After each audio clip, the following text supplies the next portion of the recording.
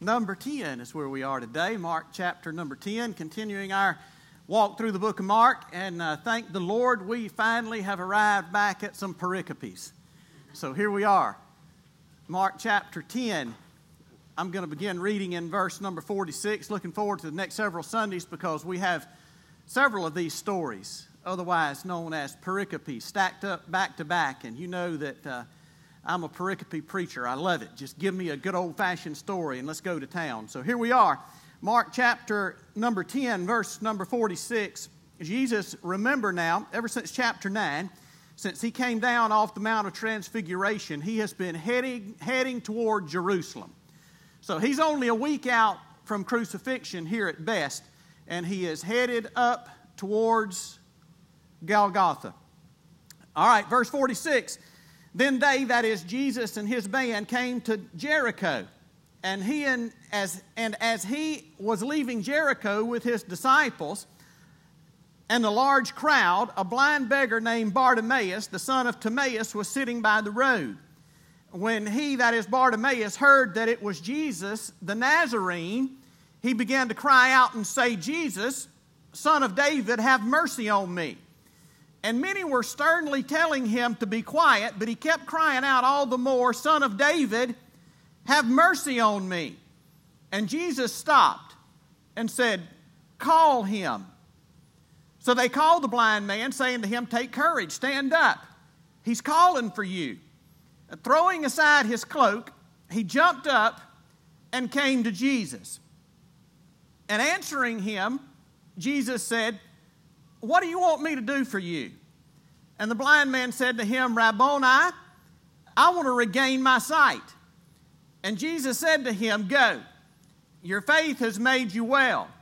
And immediately he regained his sight and began following him on the roadside. Well, the cool thing about some of these stories, some of these pericopes, is that they are in microcosm the gospel. If you look at them that way, it puts a whole new light on some of the things that are happening, because everything that Jesus was doing was demonstrating for us the gospel, the reason why he came. And here in Mark chapter 10, verses 46 through 52, the story of Bartimaeus really gives us, in a nutshell, a good idea and a good understanding of what the gospel is as Jesus played it out in the life of old blind Bartimaeus. So let's look at it today under this title, The Gospel According to Bartimaeus. And do you know, you could very easily put your name in here, and there ought to be a gospel according to you. We ought to be able to see the gospel according to Colin Dollar. Or we ought to be able to see the gospel according to Alyssa.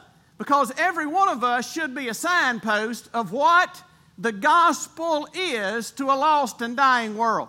Do you remember last week Pastor Tony said that everything we do or say will either confuse or clarify the gospel? And here we see that in the life of Bartimaeus. So how is this the gospel according to Bartimaeus? Well, there are several ways, and I want to point them out to you and make a few comments in passing about them this morning. Notice it's the gospel according to Bartimaeus because Bartimaeus was living in the place of a curse. And do you know that's where you were when Jesus found you? I hope you are not still living in the place of a curse, but Bartimaeus was. That's where he lived, that's where he breathed, that's where he had his being, that's where he set up his shop, that's where he survived, in the place of a curse. Now you say, Pastor Richie, how do you say that? Well, notice, let's read this very carefully again. Look what the Bible says. The Bible says in verse number 46, then they, that is Jesus, his disciples, and this large band that was following him along the way back up to the festival in Jerusalem where he would be crucified, they came to Jericho. Now, you ought to know something about Jericho. You remember it figured largely into the conquest of the Promised Land all the way back in the book of Joshua. So I want to show you what the Bible has to say about this place called Jericho where old blind Bartimaeus was living. Notice what the Bible says in Joshua chapter 6, and it's not verse 21, it's verse 26. So just write over on your listening guide in the place of that 1, a 6. And you don't necessarily have to turn there. Just listen to what the Bible says. After the defeat and destruction of Jericho by Yahweh at the hand of Joshua, notice what the Bible says.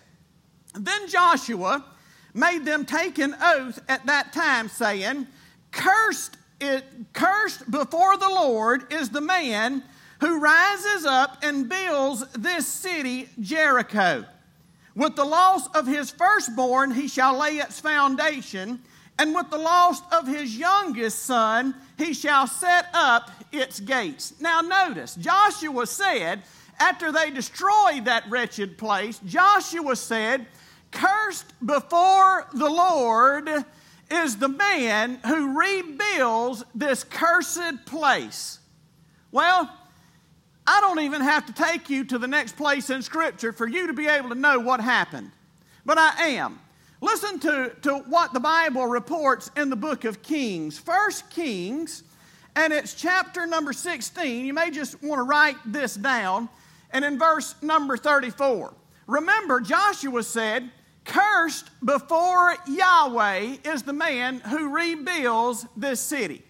Have you ever noticed that there's always somewhere some idiot who's more than willing to do what God says ought not be done? Have you ever noticed that? I mean, with the strongest warning, don't do this, there's some folk that just somehow or another get their thrills out of being defiant to God. And they foolishly think there are going to be no consequences to it. And notice what it is the Bible says, because here we are. We're probably 350 years later after Joshua has spoken not this blessing, but this curse upon whoever rebuilds Jericho. And listen to what the Bible says. 1 Kings chapter 16, verse 34. In his days, Hiel the Bethelite built Jericho. Here's the idiot, right? Notice what the Bible says. He laid its foundation with the loss of Abiram, his first son, and he set up its gates with the loss of his youngest son, Segub, according to the word of Yahweh, which he spoke by Joshua, the son of Nun. Now, let's fast forward to the time of Jesus. Here we see Joshua said, don't rebuild it. At the best, let's set up a tombstone right here at Jericho and let it say, here's what happens to people who refuse to surrender to the good and gracious God of Israel. But now here old Hiel comes along and he thinks, well, God's had time to cool off. It's been 300 years. I think I'm going to rebuild this good old city of Jericho. And now, after paying a great price for disobeying God, here we come down to the days of Jesus, another 600 years down the road, and we find that Jericho is a flourishing community among the people of God. Lord have mercy. Do you see what takes place? One of my professors used to teach us this. He said, boys, he said, what's tolerated today under your ministry is going to be even reveled in the ministry of your sons if y'all don't hold the line. And have you ever noticed that's the way sin progresses? You let it live and you let it get away, and even though we may be embarrassed of it, I promise you our children will not be. They'll glory in it. And you see, that's what happened here with Jericho. Now Jericho is a thriving city, but it's still, listen, it's still a cursed place by Yahweh God. And here old Bartimaeus is sitting in it. My question is, Bartimaeus, what in God's name are you doing in Jericho? If you know God's word, there's 100 other places you could be living within close proximity. Get the heck out of that cursed, wretched place. And you know, to make it even worse, here's what's going on. In the days of Jesus, Jericho has kind of a title. It has a name. Jericho is known in the days of Jesus as, get this, the city of roses. It's the city of roses. Now, do you know that Satan is a master gardener? Did you know that? He is. He can make roses grow on the top of a septic tank as good as anybody that you've ever seen. And that's exactly what he does, believer. Listen to me. He takes what God says is cursed and he makes it look attractive and appealing. But after the roses have faded and died, all you've got is a big tank full of doo-doo underneath the ground. Huh? I mean, that's where Bartimaeus is living. He's living in the place of a curse. Remember, I said this is the gospel in microcosm. Gospel means good news. But do you know the good news starts with bad news? And the bad news is you are probably, no, ain't no probably, when God found you, when God found me, we were living in the place of a curse. Thank the good God of heaven that He has the grace and mercy to pull folk from those types of places and conditions. So the question comes to mind here, if Bartimaeus was living in the place of a curse, how do we do that today? There's no Jericho around North Florida. Bonifay doesn't have a community called Jericho. So how is it that you can live in the place of a curse? I began to think about that. Is it possible for us today to drift back and live in the city of roses? In an area, in a place that God says is cursed, even though it looks good to the physical eye. So what does the Bible have to say about that? Well, I just simply took my Bible and began to look and research that, and here's what I found. I found, oh yes, it is possible, sir, for you to be living under a curse today.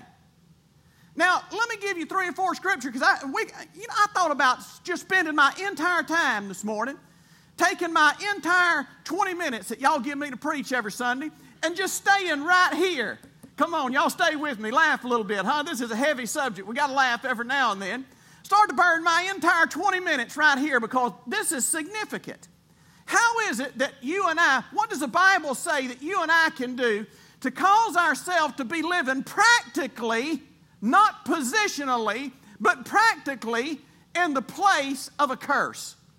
Well, number 1 is found in Jeremiah chapter 17, verse number 5. This verse should have struck every one of us last Sunday when Brother Tony was here. And I want to ask you to do something with this verse. Since it keeps coming up and up and up, I want to challenge you to commit this verse to memory. Here's what the verse says.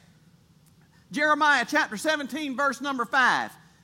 You might already have it committed to memory. What does it say? Anybody?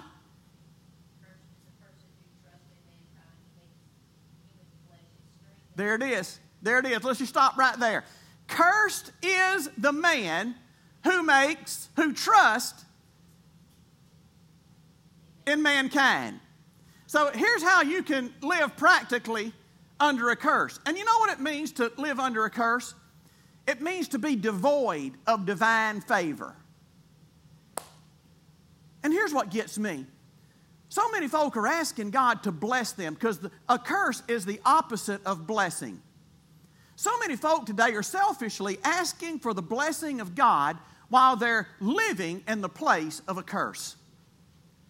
And it cannot, will not, does not happen.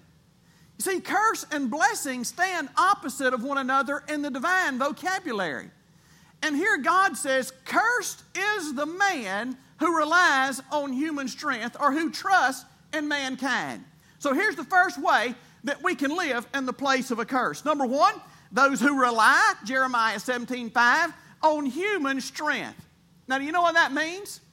That means every time we attempt to do something and we say, I think I'm going to do it my way rather than God's way. Guess what you just did, Daddy? You just moved yourself right out of the place of blessing and put yourself over here in a place where you don't want to be. I mean, it's little stuff. Little stuff. When we choose to separate ourselves from the people of God, When God's Word tells us that we should not forsake the assembling of ourselves together. And when we get up on Sunday morning with the audacity as a child of God to say, you know, I'm going to do life my way today. I'm going to do what I want to do instead of what God wants to do. Well, let me say, just choke on your prayer when you ask God to bless you this week. Because it's not going to happen because you have chosen to rely on your own wisdom, on your own strength, do things your own way, and you have purposefully taken yourself out of the place of blessing. Next, how is it that we can live today like Bartimaeus in a place where we ought not be in the first place? Well, number one, when we rely on human strength.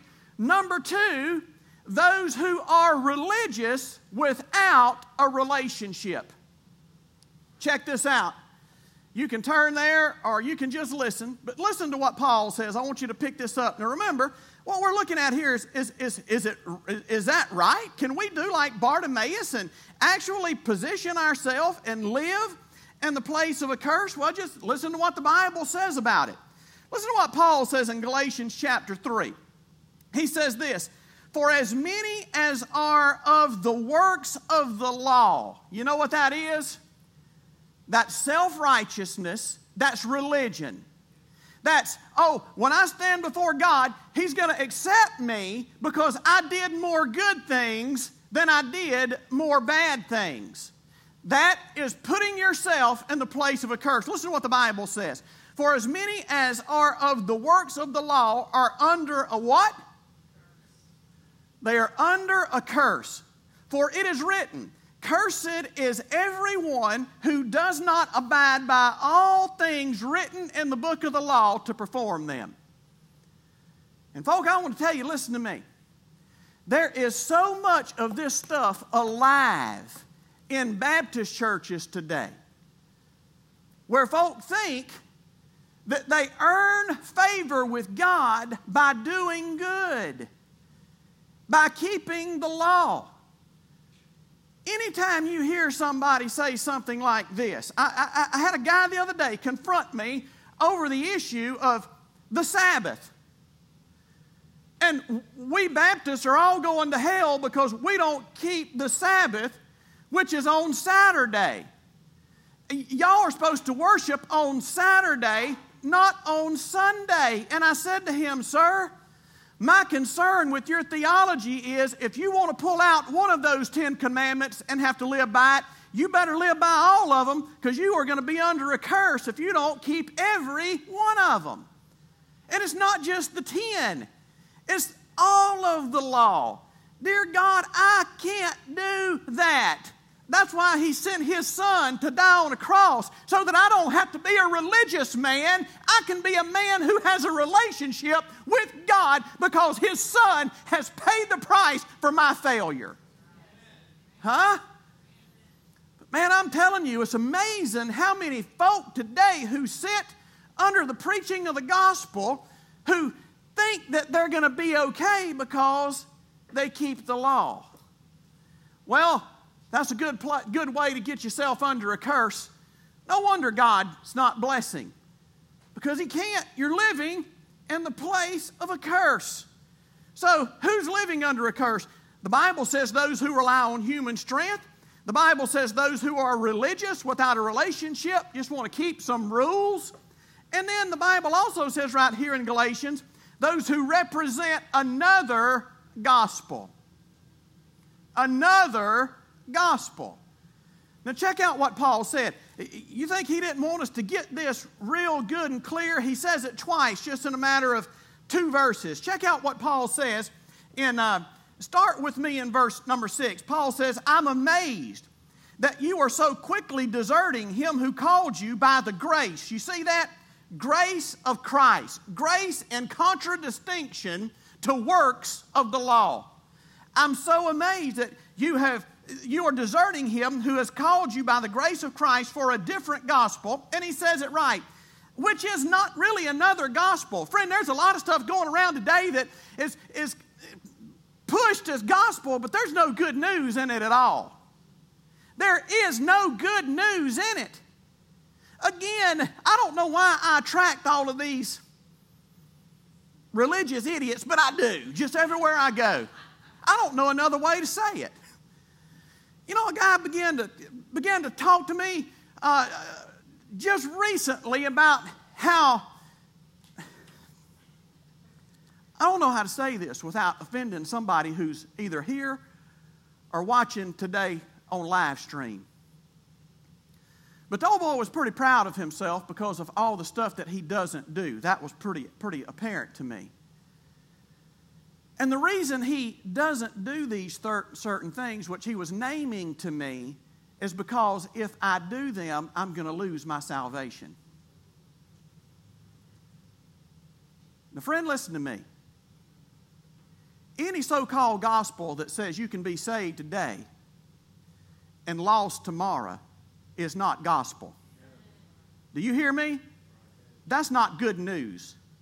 Because I got news for you. We as human beings are so inherently sinful until you sin when you don't even know you're sinning. Are you with me? It's not just if you don't smoke, chew, or date girls who do. It's a whole lot more than that. I mean, sin is so deeply within us, and we're so blinded by it and so deceived by our heart sometimes till we are sinning and don't even know it. And when you get next to a holy God, you realize how sinful we are. Even in our most religiously zealous moments, we are still as filthy as dirty rags. There's no way that anybody would ever be saved if that was the gospel. None of us would. And notice what Paul says about this other type of gospel. Here's what he says. Follow with me. I'm sorry, I got all started preaching before I meant to. Which is really not another gospel. It's not a gospel because it's not good news. But only there are some who are disturbing you and want to distort the gospel of Christ. But even if we, look what he says, or an angel from heaven should preach to you a gospel contrary to what we have preached to you, he is to be, here's our word, what is it? Stay with me. As we have said before, so I say again now, if any man is preaching to you a gospel contrary to what you receive, he is to be what? Friend, listen to me. Those folk who ride bicycles and wear white shirts and name tags that say they're elders, even though they're not but 19 years old, they're not friends of God. And they're not just trying to push another version of Scripture that's easier for you to understand. They're trying to push your soul into cursedness with them. Those folk who show up on your door and want to give you some literature called Watchtower, they're not just good folk. Those folk are under a curse of God because that's not the gospel of Jesus Christ. And how is it that we can put ourselves in that position of being cursed? Just go ahead and represent that type of stuff and that type of theology and that type of philosophy. Listen, God's not into anything except it glorify His only begotten Son. And I'm telling you, religion exalts flesh, and it's a stench in the nose of Almighty God. Check out what else the Bible says about being under a curse. Who's under a curse?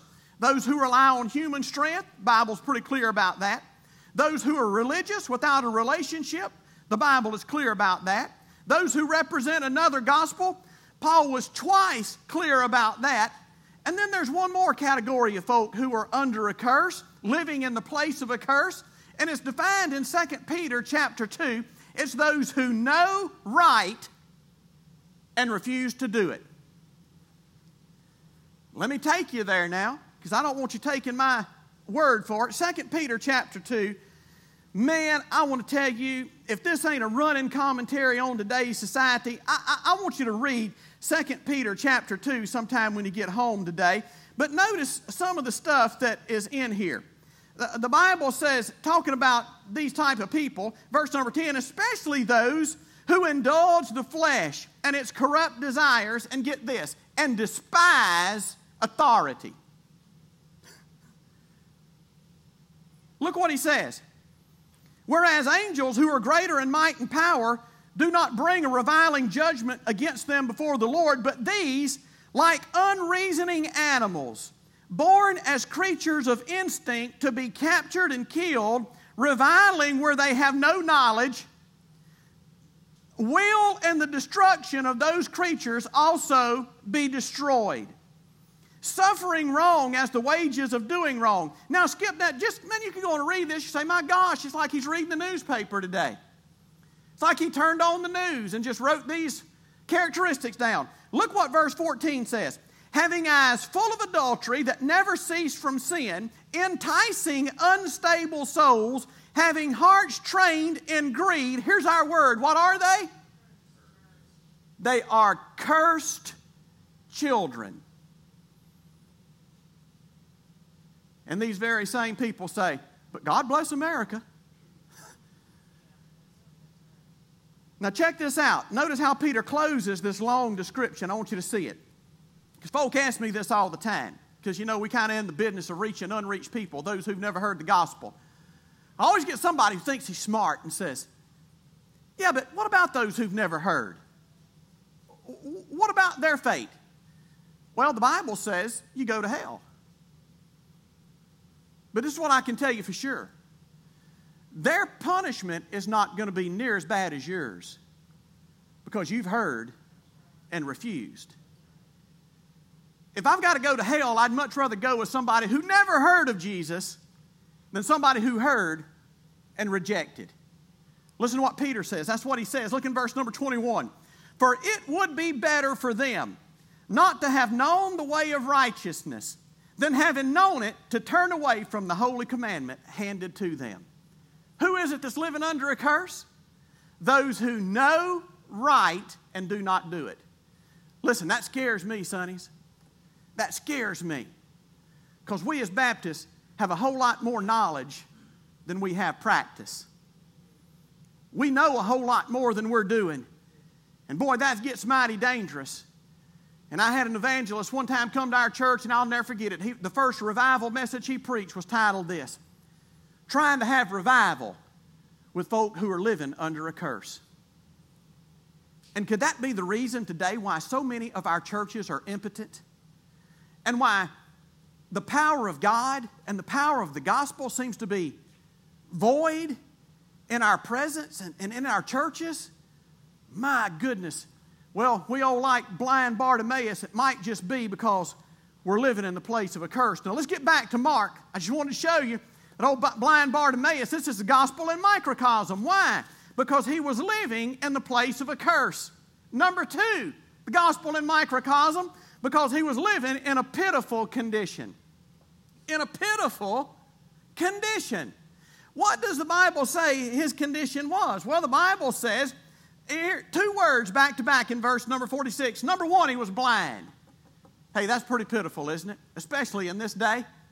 In Jesus' day, he was blind.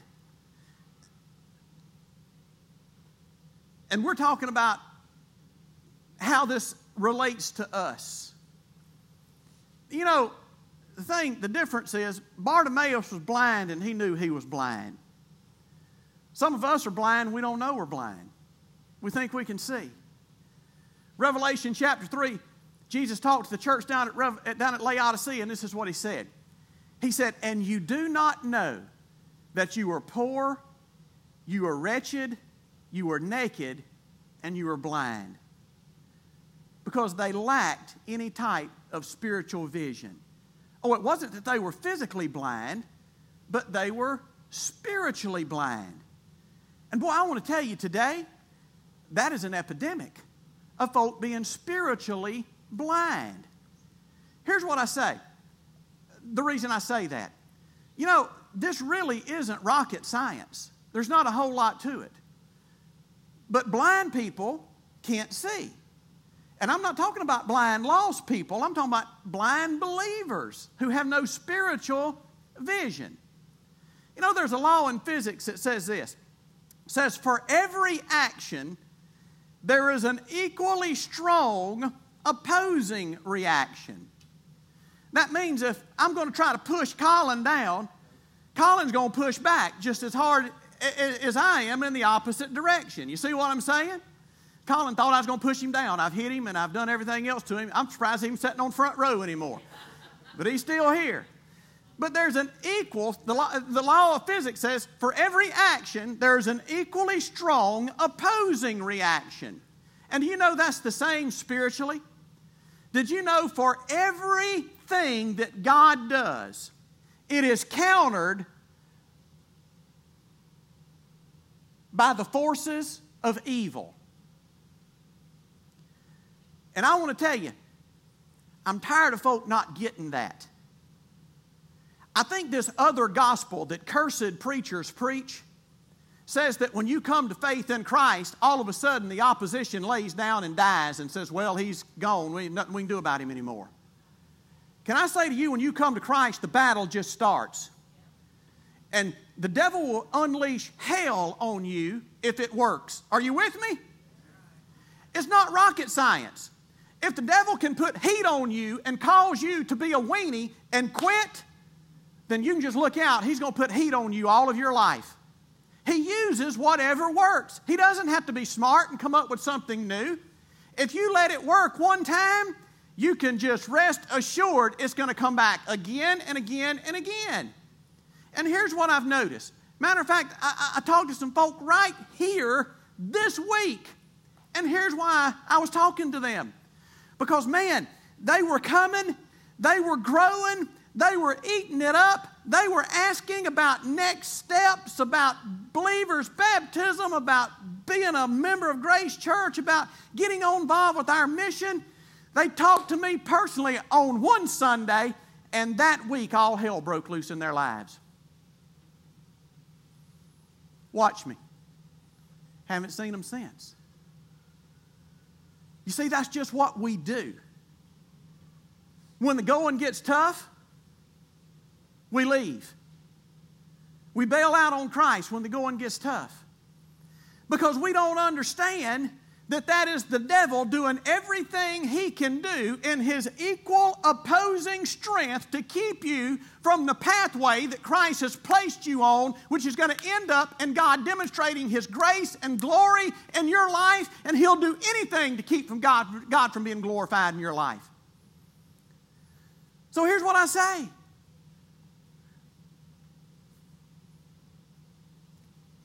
Realize what it is. See it for what it is. Don't fall prey to it.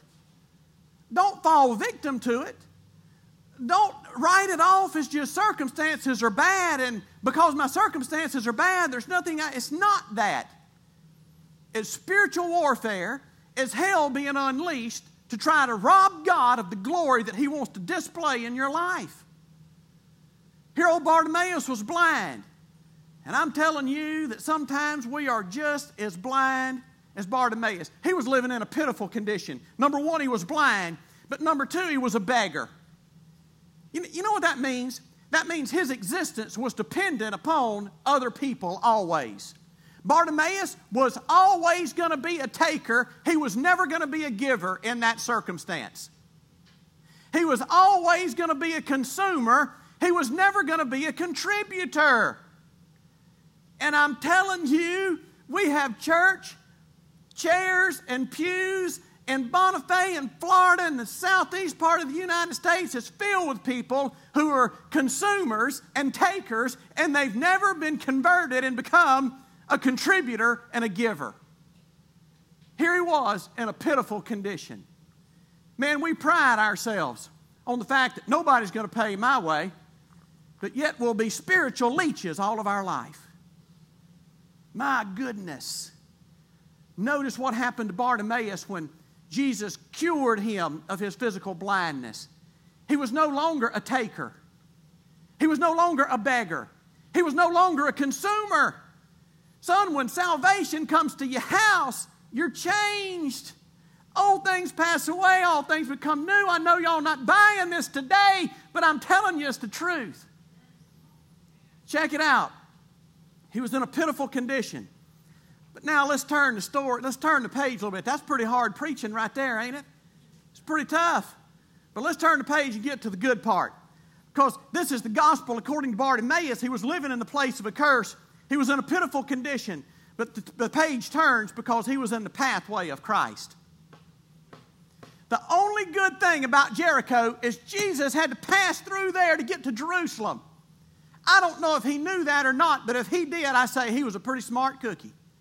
Because he purposefully placed himself where he knew Jesus was going to be going.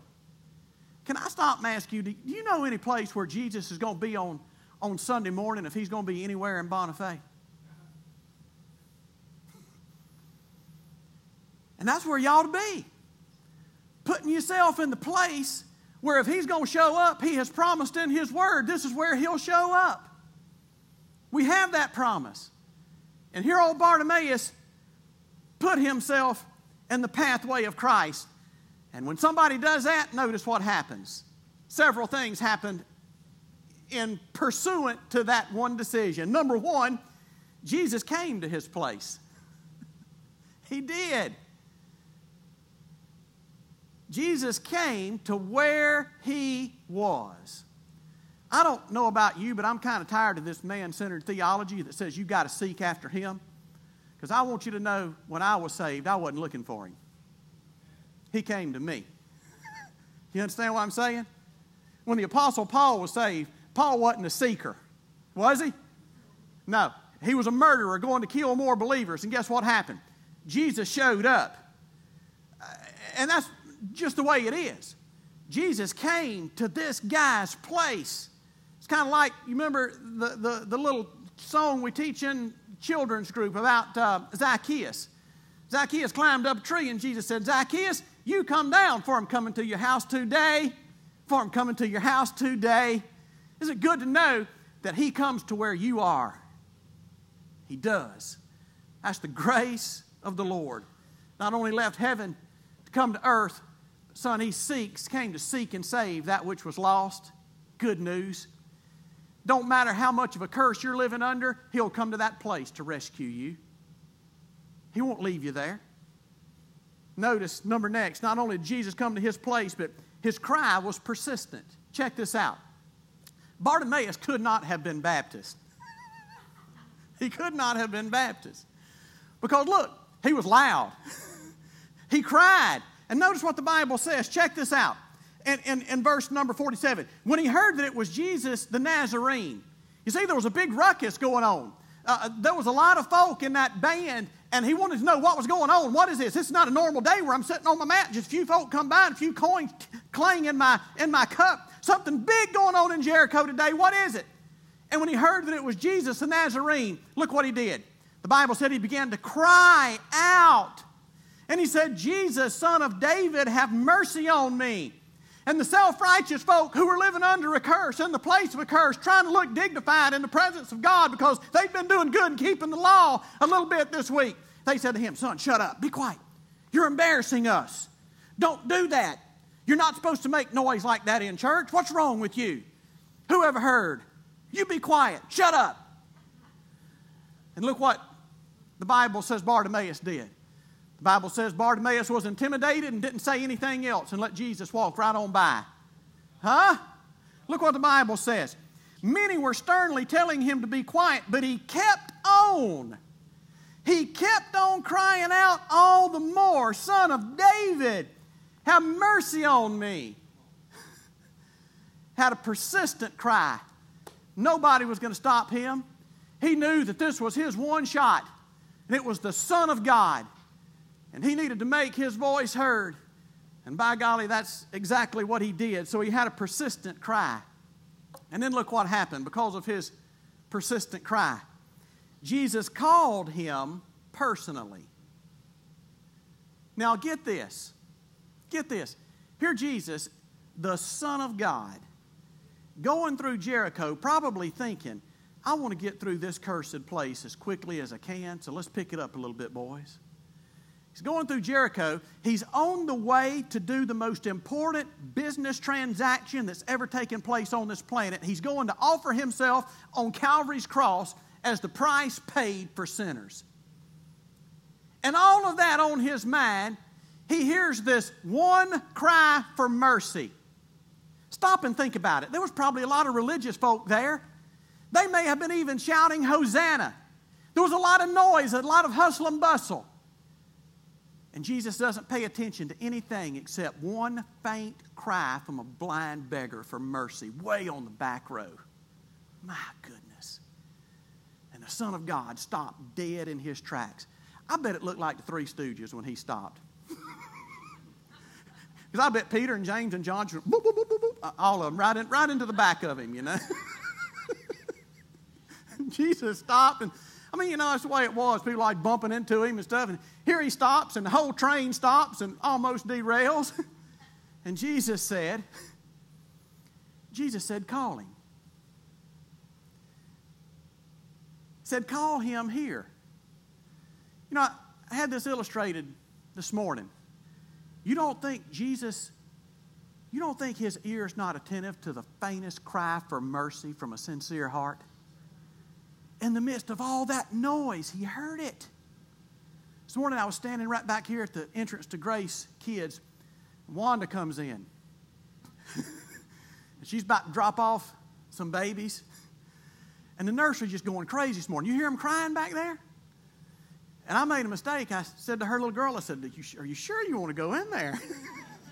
It's like they're giving shots with long needles or something. I don't know. There's a lot of crying back there. And Wanda said, I wish you wouldn't have said that. I said, yeah, I wasn't too smart. But anyway, she went on back there. She dropped her little girl off. She comes back out and says, I think she stopped crying. And before Wanda turned, walked off, said, nope, there she is. She's crying. And I wanted to say, how in God's name did you pick out that little girl's cry in the midst of all of those big upset boys that are crying back there? But she did, because a mama is attentive to the voice of her child. And can I say to you that Jesus is much more attentive to the voice that cries out for mercy? In the midst of all the noise, all the hypocrisy, a cry for mercy causes him to stop dead still. Here he is. It says call him. So notice what happens next. Jesus called him personally. Here's what the Bible says. Verse 49, call him. So they called the blind man, saying to him, I can't believe it. He's asking of you, take courage, stand up. He's called, and look here, for you. For you. Can I just stop right there and ask, have you ever heard the Son of God call you? Personally. I don't mean that you're here today because Daddy was a good man. And this is what Daddy taught. You're not here today because this is just what the crowd does on Sunday. But you have heard Jesus call you, and John chapter 10 says, I know my sheep and I call them, how? By name. Has Jesus ever got in your business personally? Man, when he does, it makes a world of difference. And I swear, I think today most folk haven't made their relationship with Christ their own. Their theology's not their own. All it is something that's been handed down to them through the generations. Jesus called him personally. Now look out. Notice what happens. Throwing aside his cloak, he jumped up and came to Jesus, and answering him, Jesus said, what do you want me to do for you? So when he got in the presence of Jesus, watch me, he had a humble prayer. A humble prayer. This is what he said. I want to regain my sight. Now I want you to check this out. If you have a pen, this is a good time to use it. Because you see what he said? Jesus said, what do you want me to do for you in verse 51? If these two stories are on the same page, you just got to move over one column to verse number 36, where James and John came to him. And look what Jesus said to them. Does anybody want to read it out loud? What does that tell you? What did Jesus ask both of them? Verbatim, the very same question. Did he not? The blind man got his request. James and John, the two disciples, did not. What's the difference? They go to the same Savior. He asked them the same question, and they give him an answer. But listen, one of them is born out of humility. One of them is simply, Lord, will you give me mercy and cause me to see again? The other two said, we want to sit on your left and right hand in the kingdom. We want to pontificate. Do you know why it is we don't get what we ask of Jesus? Because our prayer is not in humility. We, like James said, we want to consume it on our own lust. And it's about purpose. It's about purpose. It's about purpose. Why are you asking Jesus this? What do you want to do with it? You know, my number one job still is I'm the director and chief fundraiser for Link Up Missions, impacting unreached people groups. And before I kind of tied myself to Grace Church, it's y'all's fault that I'm not on the road today. You know what I'm saying? Thank you. Heather and I were, man, we were preaching at a different church every Sunday. And I'll never forget this one weekend I was preaching at a pretty significant church. And it's a church that has a lot of interest and investment in who we are and what we're doing as our organization. And after preaching, I was hanging out in a little snack fellowship time with some men that wanted to ask me some questions from that church. And I'll never forget what one man said. One man said this. He said, brother, he said, the distinction that you have made clear in our church between lost people and unreached people has just radically revolutionized the way I think about missions. And he says it has so sparked this desire in me to become missional and use what God has given me to help get the gospel to those who've never heard until I don't know what to do. And after the group meeting, he came up to me and he said this. He said, Pastor Richie, he said, if I write you a check today for $50,000, what would you do with it? I went, yeah, 50,000. Yeah, that's what I'd do with it. And you know what God taught me? God taught me through that man, don't ever ask for something that you don't know real good what you're going to do with it. Are you following me? Are you with me? So here's what I learned. You ask me that question today. Pastor Richie, if I write you a check for $50,000, what will you do with it? I can give you a laundry list of Christ exalting, kingdom expanding things that's on the table at Link Up Missions right now that we're waiting for that $50,000 check. So you get out your checkbook, I got the answer, Daddy. You know what I'm saying? So here's the question that I want answered by every person in every grace group this week. I'm giving you the question before the grace group, so have your answer ready for grace groups. It's going to be asked. If Jesus asked you face to face today, what do you want me to do for you? What would you say? What would it be? And let's get at purpose. Is it something you want to consume on yourself? Or is it something that you want for His glory that's going to ultimately expand His kingdom around this world? So there's our grace group assignment. I've got to hurry. Notice what else the Bible says. The Bible says this is the gospel in microcosm according to Bartimaeus. He was living in a place of a curse. He was in a pitiful condition. He was in the pathway of Christ. And finally, he was powerfully cured, my friends. Notice what it is the Bible says. Verse number 50, throwing aside his cloak, he jumped up, came to Jesus. He said, I want to regain my sight. Jesus said to him, verse number 52, go, your faith has made you well. Immediately he regained his sight and began following him on the road. Two things I want to say here. He left something. I think what this represents is the fact that he left his sin. Notice what the Bible says he did. He left his cloak. See, blind people didn't have a whole lot, but they had a big old cloak they'd take off, and they sat on that, and that's where they sat all day to do their begging. And can you imagine how filthy that thing must have been? Sitting on the ground, it represented who he was, it represented his lifestyle, it represented how he supported himself. And when Jesus called him, guess what he did? The Bible says he got up and left it. You know what that tells me about his faith? Look, Jesus called him. He didn't say, all right, I'm coming. Let me gather up my stuff and come with you. Because he knew once he had an encounter with Christ, he wasn't going to need that trash anymore. Are you with me? Huh? And so many times Jesus calls us and we come to him with hands empty of stuff that we want to bring into the kingdom with us. And this old boy left it all. And that's the way you come to Christ. The only thing we bring, basically, is a sin-stained heart for him to clean up. Notice, not only did he leave his sin, but the Bible says he loved his Savior. How do we know that? God transformed him. He's no longer a consumer, he's a contributor. He's no longer just a taker, he's a giver. He's just not a sitter, he's a participator. And look what the Bible says. The Bible says he began following him on the road. And that road's leading to a cross. So Bartimaeus, number one, left his sin. And number two, he loved his Savior and he wanted to be in his presence. And here's the essence of discipleship. When somebody's been saved, you know what we say they are? They are a follower of Christ. A follower of Christ. Hey, are you following today? Are you following so closely that if he stops, you're going to bump into him like Peter?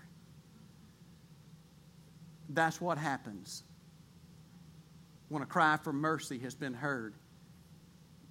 And Jesus grants the request and changes our life and gives us new life in him.